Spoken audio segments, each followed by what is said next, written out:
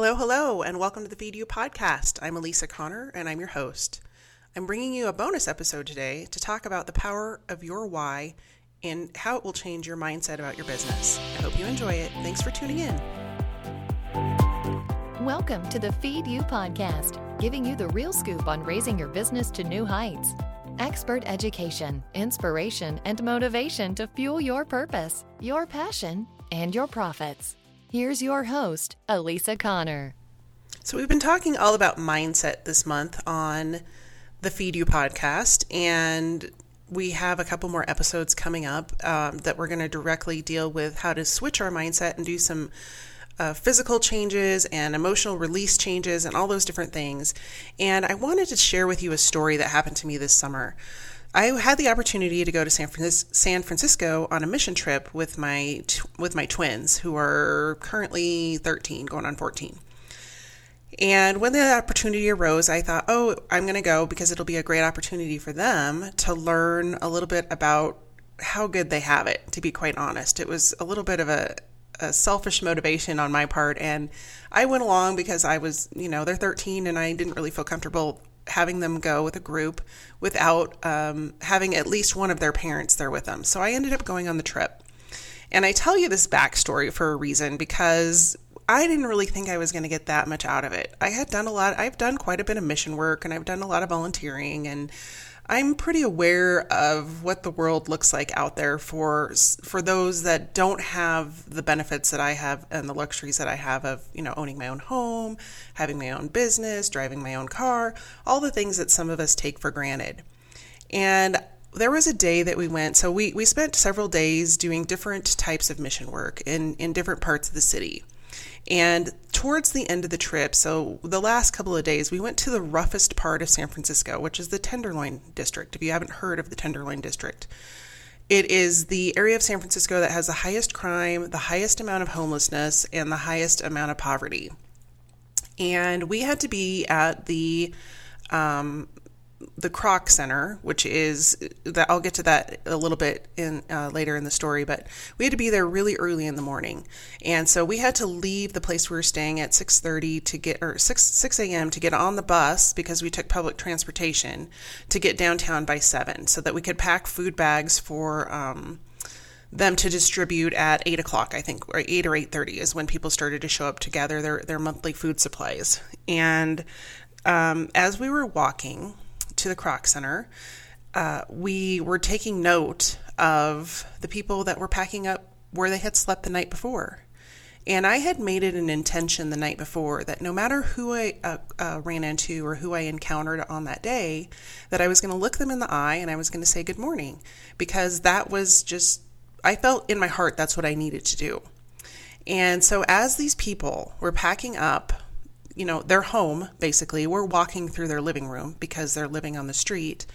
I would look at them and I would say, good morning. And I was shocked and amazed and in awe that every single one of them smiled, stopped what they were doing, and said good morning to me. And it was just such an eye-opening moment for me, because I thought, who am I to complain about just the minute things that happen in my life and the little nuances and the things that get you down when you're struggling in business and you're struggling to grow a business and take care of your family. But who am I to complain when there is someone who has far less than I do living on the street that can get up in the morning and give me a smile and say good morning without a second thought, just because they wanted to have an interaction.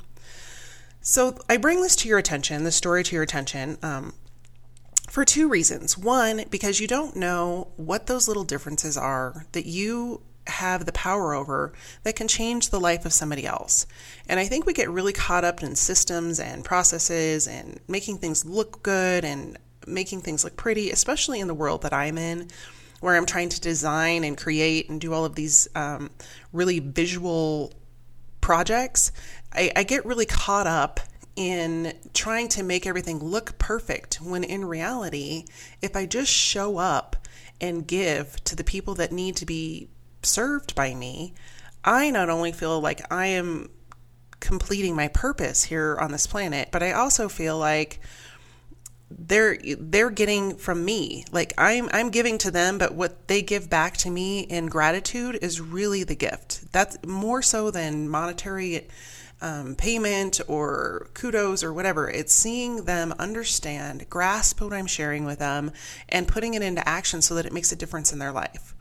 So I want to go back and talk to you a little bit about the Kroc Center. So when I heard the story of how the Kroc Centers were set up, and these exist in multiple cities throughout the United States, and they're usually in really poor areas of different cities. So the first one was started in San Diego, and it was started by Joan Kroc. And Joan Kroc is the wife of the founder of McDonald's. And she was raised in a very poor family and had really nothing growing up. She was dirt poor. And so, as she married into the McDonald's family and they started to accumulate their wealth, she said, I want to give back. And so before she passed away, she donated a large sum of money to create this first Kroc Center in San Diego. And what the Kroc Centers are is a place for kids to go and feel safe after school. And they had things like, the first one had like a movie theater, and it had a swimming pool, and it had after school programs, and it had basketball courts, and it had all kinds of different activities. And it was such a success that upon her death, she designated in her will that she wanted to give $1.2 billion to the Kroc Foundation to create additional Kroc Centers. And I just sat back, and that number just really sat in my soul. I was like, oh my gosh, she has impacted so many people with that gift, because now there are Kroc Centers in places like Chicago and San Francisco and other areas of the country that really have a lot of poverty and kids in situations where they don't feel safe to be outside, but they can't really go home because their parents aren't there. And it's also become a fixture in the community because the community members can also use this facility like a rec center. They can get a membership at a lower cost, and then they can go and do fitness courses. And when we were there was a fitness class going on. There was a day camp going on. And they had Bible study that was going to happen and all these different programs. And I thought to myself, wow, if I could impact the world that way, that's the legacy I want to leave. So I challenge you with this episode to really look at why you're doing your business. And when I gave you the information about the values earlier this month, I talked about Simon Sinek's, coming from the why inside out. So why, how, and what. And it really hit me deep when I thought, we really get into, I want to make money, I want to make money, I want to make money, but that doesn't drive the cash register to ring. What drives the cash register to ring is our soul's deeper purpose calling out to us and saying, what are you going to do if I make that cash register ring? Really, what is the point of accumulating all this money if you aren't changing the world and leaving a legacy?